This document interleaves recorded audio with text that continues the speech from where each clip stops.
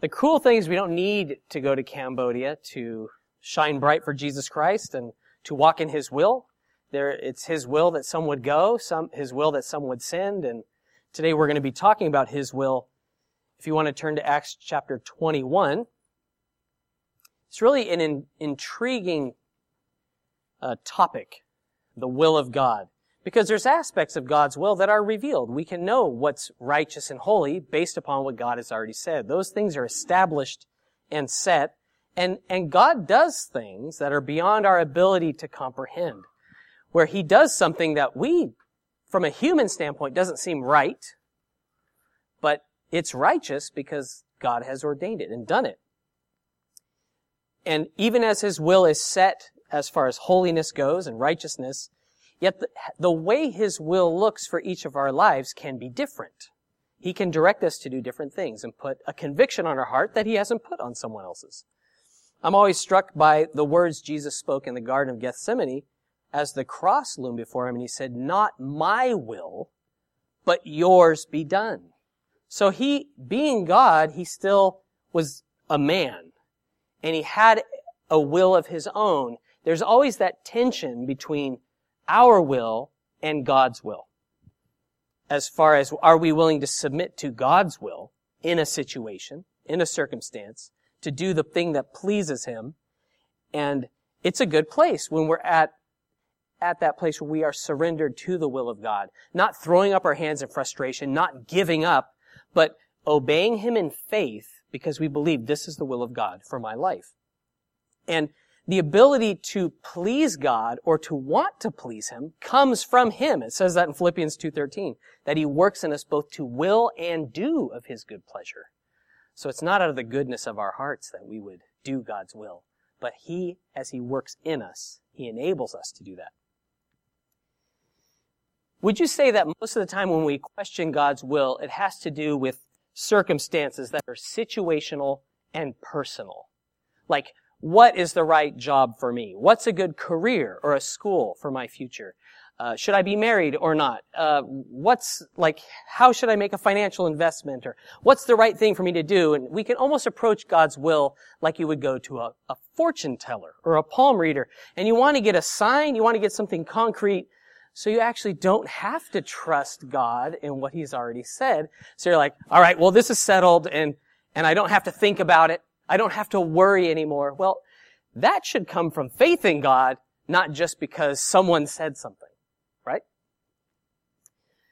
As we seek the Lord and we step out in faith and obedience to His word, His will become apparent, maybe just in the next step, as in the life of Paul. But what we're going to see in the word today, that Paul was led by the Spirit, and there were other people that were filled with the Holy Spirit, and they didn't always agree. Well-intentioned people kept telling Paul, don't go up to Jerusalem. But he was bound in the Spirit to go up to Jerusalem. Not everyone was supportive of the direction where he believed God was calling him to go. And that shows us that well-intentioned believers can be wrong. And hey, guess what? We can be that well-intentioned believer who can be wrong. But praise God, His will is perfect. And even when we make a mistake, He can redeem it for His glory. So praise the Lord for that. He enables us to stand complete in His will. Let's pray and thank the Lord. Thank you, Lord, that You are over all. You have all authority and all power, and You only do wondrous things. Thank You for this time to gather and to open Your word, Lord. We pray that You would fill us with Your Spirit and give us ears to hear and hearts to comprehend what You're saying to each one of us. Thank You for revealing Your will and for being found by us, that we didn't love You first, but You loved us, and You have revealed Yourself to us. And I pray that You would show us Your glory today, even as You showed Moses, that we'd draw near to You and You would draw near to us. Father, we pray that in this place and at this time, that You would do a mighty work in our hearts. You would quicken us, Lord, to rejoice and to praise and to thank You for how awesome You are. In Jesus' name, amen. Acts 21 begins with Paul's return to Jerusalem. He's been away for about 4 years on his third missionary journey, visiting established churches, primarily in Asia Minor. He spent a good time in Ephesus, and it says that through that ministry, all of Asia heard the word of the Lord. And he's returning to Jerusalem with a financial gift that was gathered up from the churches that had heard the believers in Jerusalem were doing it tough. And so they were rejoicing, say, hey, we want to give to the church in Jerusalem. And he returned with that gift. And last week we discussed an address with the elders of Ephesus, that he wasn't able to go to them, but he said, hey, meet me en route.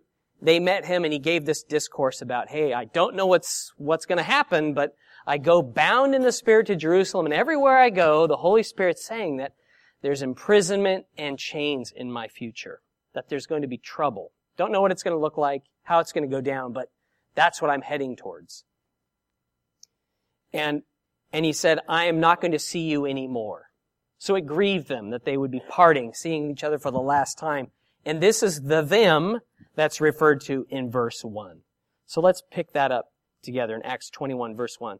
Now it came to pass that when we had departed from them and set sail, running a straight course, we came to Kos, the next day to Rhodes, and from there to Patara.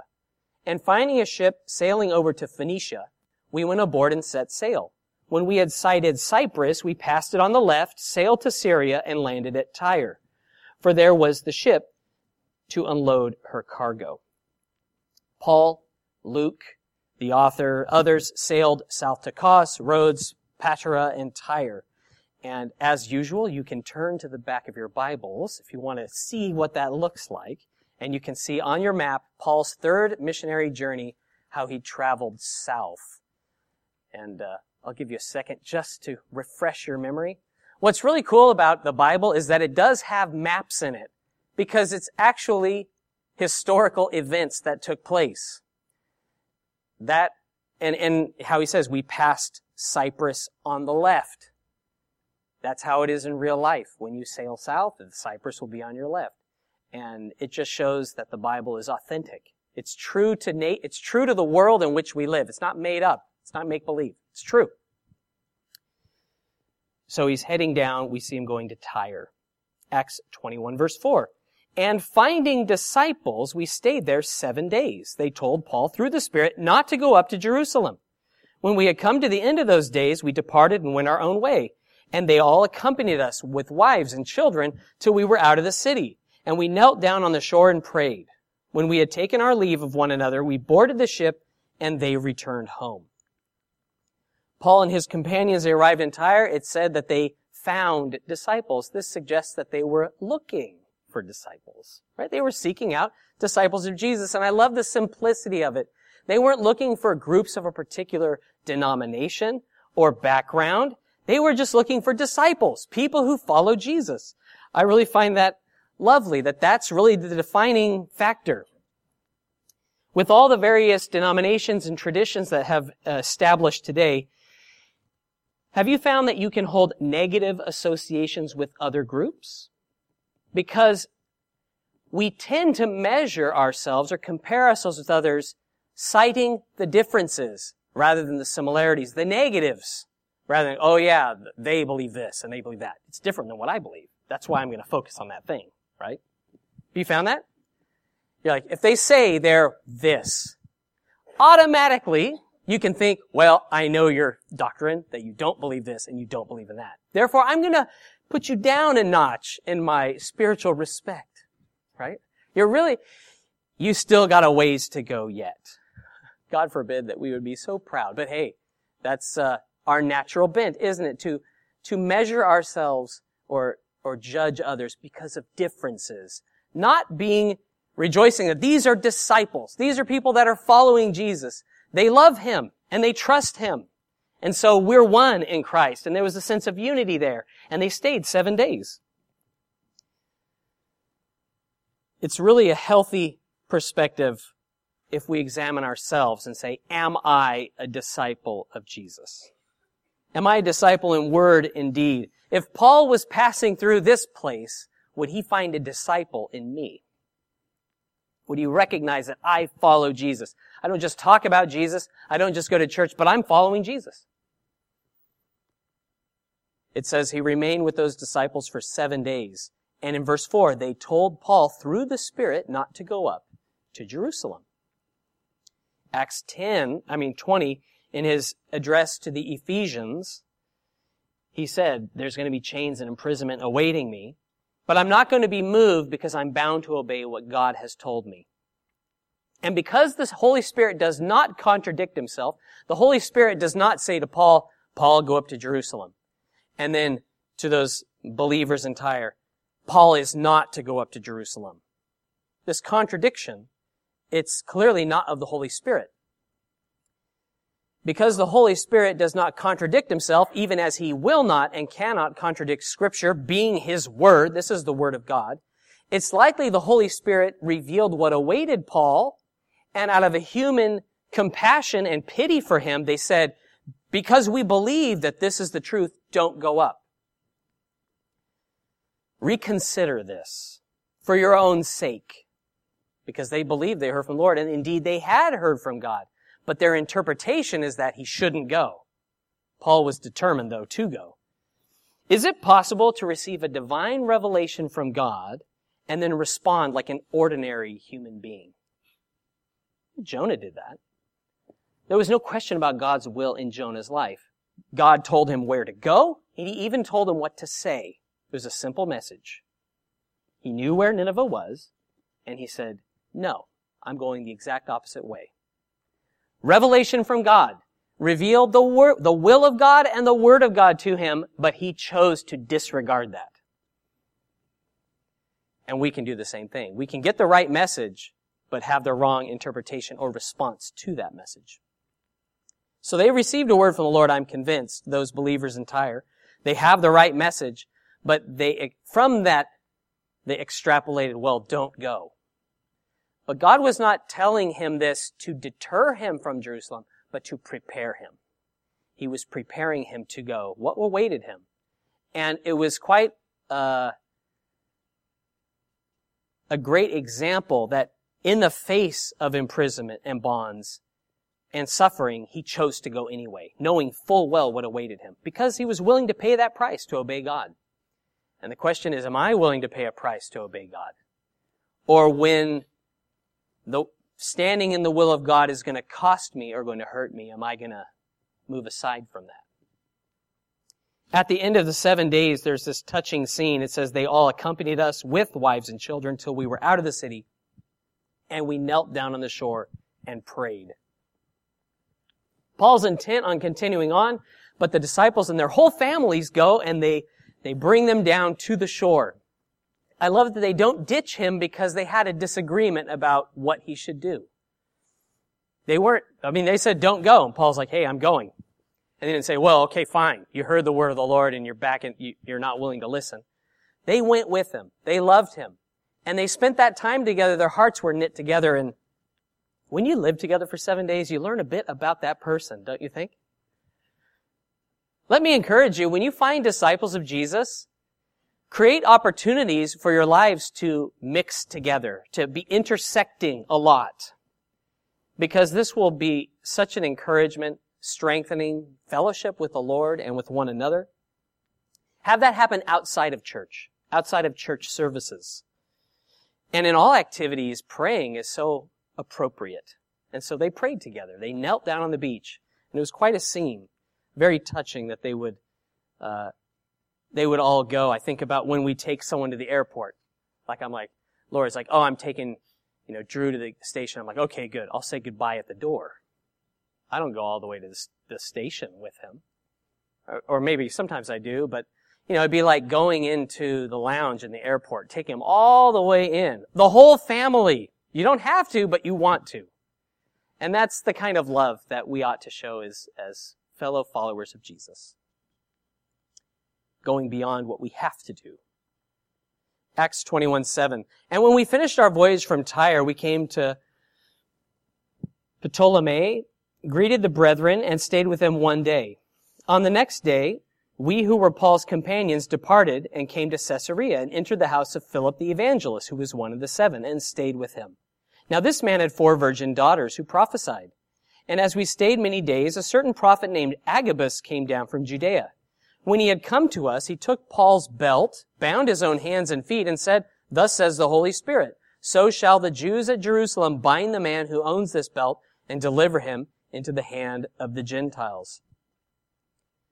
Paul comes to Caesarea. They met and stayed in the house of Philip the evangelist. He was a man, we heard earlier, described as a man full of the Holy Spirit and wisdom.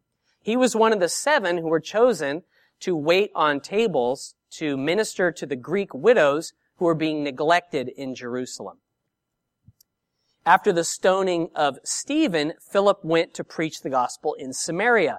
And in the midst of this massive revival, the Lord leads him to go into the desert towards Gaza. He heads towards Gaza alone, and he runs into the Ethiopian eunuch who was returning to Ethiopia from Israel, from Jerusalem. And he speaks with the man. He's invited into the chariot. He's born again through preaching Jesus. He baptizes him, and it says that the eunuch came out of the water and went away on his way rejoicing. But Acts 8:40 says, "But Philip was found at Azotus, and passing through he preached in all the cities till he came to Caesarea." So Caesarea was the place where Philip put down roots. We see he had a house there. As it says, it was his house that they stayed at with his 4 daughters who were gifted in prophecy. I think, wow, isn't that what we all desire as parents with children, that our kids would be filled with the Spirit and have spiritual gifts? Now, we're not told specifically of any particular prophecies they gave at this time. Verse 10, it speaks of a certain prophet named Agabus, whom we've heard about before. He had spoken previously about a famine that would happen, which did. He came from Judea. And this shows that a prophet, the role of a prophet, shouldn't be reserved just for the Old Testament. Because there have been self-proclaimed prophets or false prophets, it does not mean the prophet, the office of a prophet or a call to be gifted in prophecy is only through, only for times past. The standard of 100% accuracy for prophets that's laid down in Deuteronomy 18, verses 18 through 22, that's the same. If you speak presumptuously, you're not to heed that person anymore. If there's just to clarify any doubt, 1 Corinthians 12:27, if you want to turn there, we'll see that this is not just for the church of the first century. There's no time limit on this. 1 Corinthians 12:27 through 30.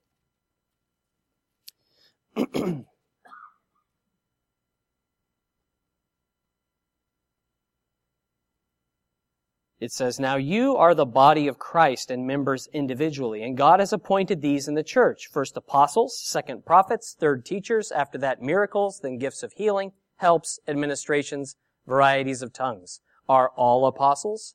Are all prophets? Are all teachers? Are all workers of miracles? Do all have gifts of healing? Do all speak with tongues? Do all interpret?" God has appointed different roles in the body of Christ, the church. All are not apostles. All are not prophets or teachers. The implication is God does call some to those offices. And Agabus was a recognized prophet. He was someone who had spoken predictively in the past. It had come true. That's in Acts 11. So he takes the belt, and really like a prophet of old, he does like an object lesson with it. And it was quite a large belt, because it says that he tied it around his own hands and feet. And he said, "Thus says the Holy Spirit, so shall the Jews at Jerusalem bind the man who owns this belt and deliver him into the hand of the Gentiles." This word confirmed what the Holy Spirit had said over and over again. A little bit more specific, that the Jews were going to bind him and he would be delivered into the Gentiles. The text tells us that he had come from Judea. So there was no collusion. He hadn't heard it through the grapevine of what was going to happen. The Holy Spirit had revealed it to him. The Holy Spirit had told Paul what awaited him, and all those believers as he went along the way. They all were saying the same thing. It's comforting to know there's one Holy Spirit, and he always speaks the truth. It will always be in agreement with his word.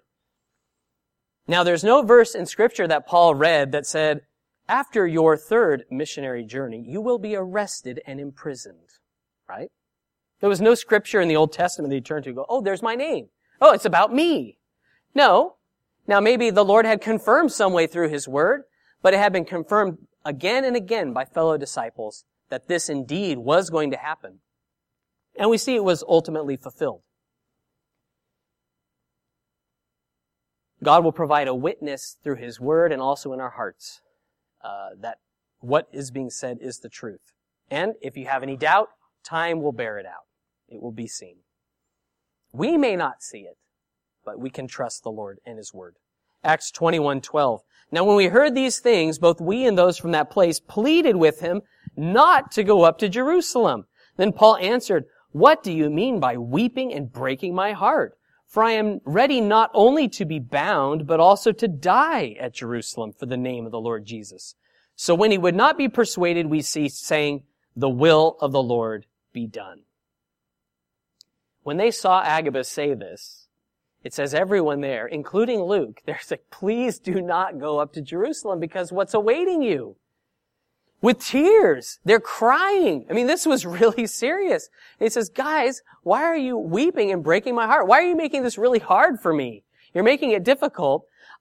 I'm not going to be deterred. I don't mind to be incarcerated for Christ or bound for Christ or even to die for Christ. I'm willing to do it, and I'm bound in the Spirit to do so." And at a point, they left off trying to persuade him. They go, "You know what? He says what he means, and he means what he says. If he says he's going up, we've told him what's going to happen. The will of the Lord be done." Remember when Jesus prayed in Matthew 6:10, he spoke to his Father in heaven, "Your kingdom come, your will be done on earth as it is in heaven." This committing of our future into the hands of the Lord and acknowledging that He is in charge, He is in control, and that we can trust Him regardless of what we feel like or what the circumstances try to dictate to us. That word, thelema, it means determination, choice, or inclination. So that's what will is translated. It's this word thelema. Interestingly, there's an occult religion called thelema, and the fundamental precept is do what you want. Do what you will. Whatever you want, do it. The only rule is there is no rule. That's basically the tenet of that belief system. But Jesus, He bowed and submitted to the will of the Father. He went to the cross. He came to the earth knowing what the will of God was, and He was going to walk in obedience to it. Even though the cross loomed before Him, He knew that His hour had come, and yet He went because He knew that God is good and righteous, and He would be raised up. We also can submit to God's will by rejoicing, by determining that God's will and the things that He allows are good and right, even if they hurt, even if they don't seem the way that we would want it to go down. Guzik, as usual, he has a great quote attributed to Chambers. He says, "To choose to suffer means that there is something wrong. To choose God's will, even if it means suffering, is a very different thing. No healthy saint ever chooses suffering. He chooses God's will, as Jesus did, whether it means suffering or not." So Paul's no masochist. He's not looking to suffer. He's not looking for opportunities. How can I, like it was about him. He was going to prove himself, how dedicated or diligent it was. It wasn't about him. He was obeying God. And even if it meant suffering to be in the will of God, he was willing to be there. And that should mark us as well. There's many things that God allows that are contrary to His will, like sin, right? Is sin God's will? No. Death, the result of sin. That's not God's will. God's not willing that any should perish, yet He allows things to occur and can even redeem them. Like Jesus, He died for the sins of the world. He died, but through His death, all people can be saved if they'll repent and trust in Him. So He redeemed even something wicked and awful, like the death of God's only begotten Son. And He redeemed it for something glorious and good, for His glory and for our salvation. God is miraculous. He is amazing. Picking up in 15, "After these days we packed and went up to Jerusalem. Also some of the disciples from Caesarea went with us and brought with them a certain Manasseh of Cyprus, an early disciple, with whom we were to lodge. And when we had come to Jerusalem, the brethren received us gladly. On the following day, Paul went in with us to James, and all the elders were present. When he had greeted them, he told in detail those things which God had done among the Gentiles through his ministry. And when they heard it, they glorified the Lord.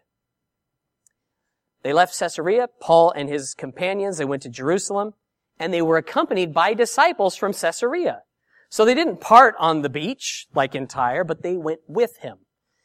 And they brought with them an early disciple, and that kind of means an older guy. But he had been a disciple since the beginning, an early disciple named Mnason from Cyprus, the same as Barnabas, and they lodged with him. This is the only verse in the whole Bible about this guy, Mnason. He was hospitable. He helped Paul and his companions in time of need. And I love that the Bible mentions Agabus, the prophet, but he also mentions this early disciple who was hospitable. They're both worthy to be remembered because they were done for the glory of God. And God's called some to give that word of knowledge or that word of wisdom. But He's also called others to be hospitable and to open their homes. And one's not better than the other. They're both glorious when we are doing so with the heart of faith and love. Of great value. When they arrived at Jerusalem, though not mentioned specifically, this is probably when he handed over that gift from the churches in Asia Minor. He was received by the brethren. James was there, the brother of Christ. The elders were there as well. Paul does not crow about his accomplishments. Notice how it's written. He told in detail those things which God had done among the Gentiles through his ministry. It's about what God had done. God had done marvelous things. Paul had been greatly used by God, but God got all the credit for it. He transferred all the glory and all the honor to God. And when the elders heard of the Jews and Gentiles, see how they responded. They glorified the Lord. They also gave glory to God. Continuing in the second part of verse 20. And they said to him, you see, brother, how many myriads of Jews there are who have believed, and they are all zealous for the law. But they have been informed about you that you teach all Jews who are among the Gentiles to forsake Moses, saying they ought not to circumcise their children, nor walk according to the customs. What then? The assembly must certainly meet, for they will hear that you have come.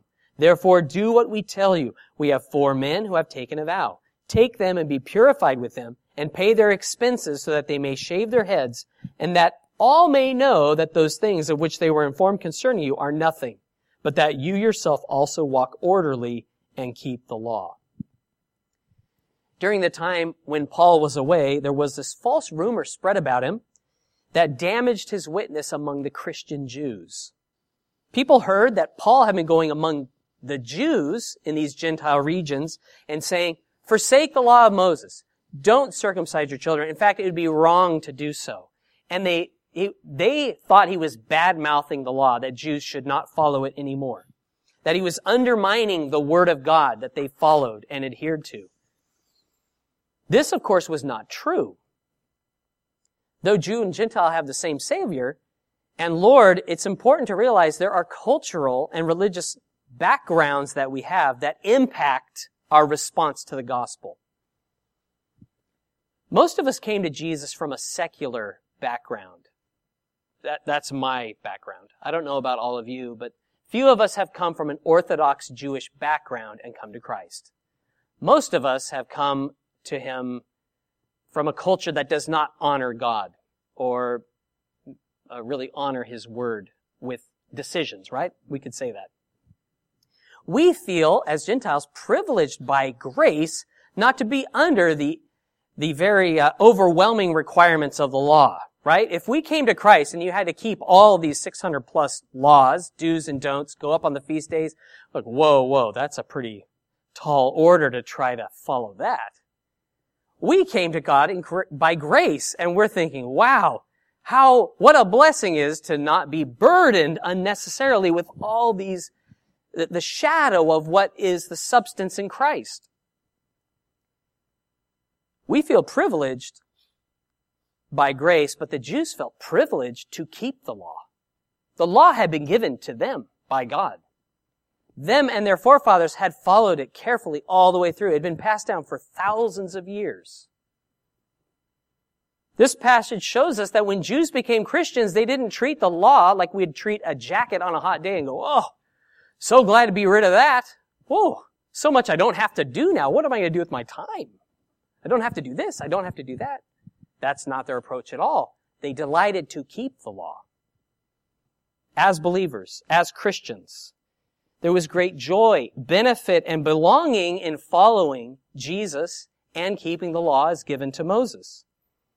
Observing the law for them was not a burden, it was a blessing. It was their identity. It was part of who they were. And they were not willing to just throw it aside so lightly. Now, do you think less of people, due to tradition or personal conviction, who adopt aspects of the law of Moses, or because they don't? I remember when I was a kid, I was really surprised. My dad and I went to one of the elders, one of the board members' house, and he was mowing the lawn on a Sunday. And as a kid, I was like, whoa, he's like breaking the Sabbath day. I was a bit stumbled by that because I didn't understand the grace that we have in God. Because at our house, we honored God by saying, we're going to get all of our yard work done on a Saturday. My dad wouldn't work for money outside the house on a Sunday. So we wanted all that stuff out of the way so we'd have time to go to church. That was a priority in our house, and that's something I've adopted going on, saying, when I worked in a trade, I don't do work on Sunday, just to honor God. Not because I'm claiming righteousness according to the law, but because this is a conviction that God's put upon my heart, a way that I can honor Him, not to say, look how righteous I am, but a way to show God is a priority in my life. More than money, more than having maybe the promotion, I honor God. I want to. And this is a way that I can do that. Some Christians, they are compelled by the Spirit to tithe to the church. Some are not. Some give more, some give less. We're each to seek the will of God for ourselves and to rejoice in what He's told us, not to judge others negatively because they exercise their liberty or because they seek to follow God's word and a law that He has given. In Matthew Henry's commentary, he says, of these Christians, he says, they believe in Christ as the true Messiah, but they know that the law of Moses was of God. They found spiritual benefit from the institutions of it, and therefore they can by no means think of parting with it. This was a great weakness to be so fond of the shadows when the substance was come. But see the power of education and long usage, and especially of a ceremonial law. The charitable allowance must be made in consideration of these. Giving grace. That's what we have received in coming to Christ. We need to give people grace as well, whether or not they follow the law as we think it should. We need to give that sort of freedom to others. Now, there is established righteousness, as we'll see. We should not fudge on holiness to try to please man, but we ought to be righteous and upright. These rumblings in the church against Paul, they were unfounded, and the elders say, hey, we have a plan to make sure that everyone realizes that you're still on our side. You're not, because it was hindering his witness among the Jews. He himself, he continued to observe the law of Moses. Paul, when he could, he went up to the feasts in Jerusalem. We see that he made a vow at one point. So he was still keeping the law in the sight of the Jews. He could go in and he wouldn't be disfellowshipped by the Jews to walk into the synagogue because he kept the law of Moses. He knew it and he followed it.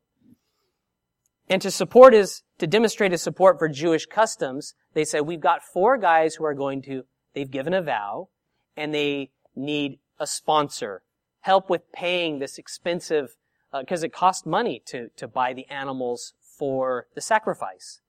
You put down that money towards that sacrifice, and that'll show everybody that you are still you're not against the law, that you're on our team, so to speak. The burning question a lot of Christians and commentators ask is, well, was Paul right to go along with the suggestion of the elders here? Well, at a point, that's really actually beside the point. Paul had submitted to the will of God in going to Jerusalem, and he was submitting to the authority of the elders in Jerusalem. They weren't asking him to do anything heretical. He was just saying, okay, that's fine. I'm happy to do that. It's no trouble for me to walk in truth before God and man. It wasn't any hypocrisy. He wasn't being a chameleon to try to just please people. This was in keeping with what he believed. He didn't keep the law to be righteous or manipulative, but in obedience to the leading of the Spirit. And the elders continued to clarify, as we see in verse 25, but concerning the Gentiles who believe, we have written and decided that they should observe no such thing, except that they should keep themselves from things offered to idols, from blood, from things strangled, and from sexual immorality. Then Paul took them in, and the next day, having been purified with them, entered the temple to announce the expiration of the days of purification, at which time an offering should be made for each one of them. The elders reiterated their guidance toward the Gentiles remained unchanged. They were not telling the Gentiles that they needed to keep the law. That's not the purpose of this demonstration. Their Acts 15 judgment remained clear. The relevant issues the Gentiles faced was very different than the ceremonial laws that governed the Jews, the feast days and keeping a kosher diet. The provision in Acts 15 for the Gentiles was to keep from stumbling Jews in their region. These were deal breakers. If a Jew knew that a Gentile was in any of these ways sinning, they were not going to have any contact with him whatsoever. But the Gentiles were glad to say, man, I'm not under the whole law, but if I observe these things, I can have an open door of ministry even to Jews. I won't be stumbling them. And we can spread the gospel, so we can win them. And they were glad to have these guidelines to not unnecessarily offend. So they weren't giving the Gentiles a new law, the 4 laws of Gentiles. No, the Holy Spirit will lead us in righteousness and truth. Fornication, yes, that's a sin. Worshipping idols, yes, that's a sin. But some of these have the appearance of sin, like things offered to idols. Paul talked about that in another place. An idol is nothing. I'm not defiled if I eat meat that's been sacrificed to an idol, but that stumbles some people. So to avoid stumbling them, I'm not going to eat that meat. I won't eat meat at all if this is going to be a stumbling block towards someone else. Paul he agreed to sponsor and was purified with these men. It was not, again, to show that Gentiles were now required to keep the law, but supportive of Jews who did.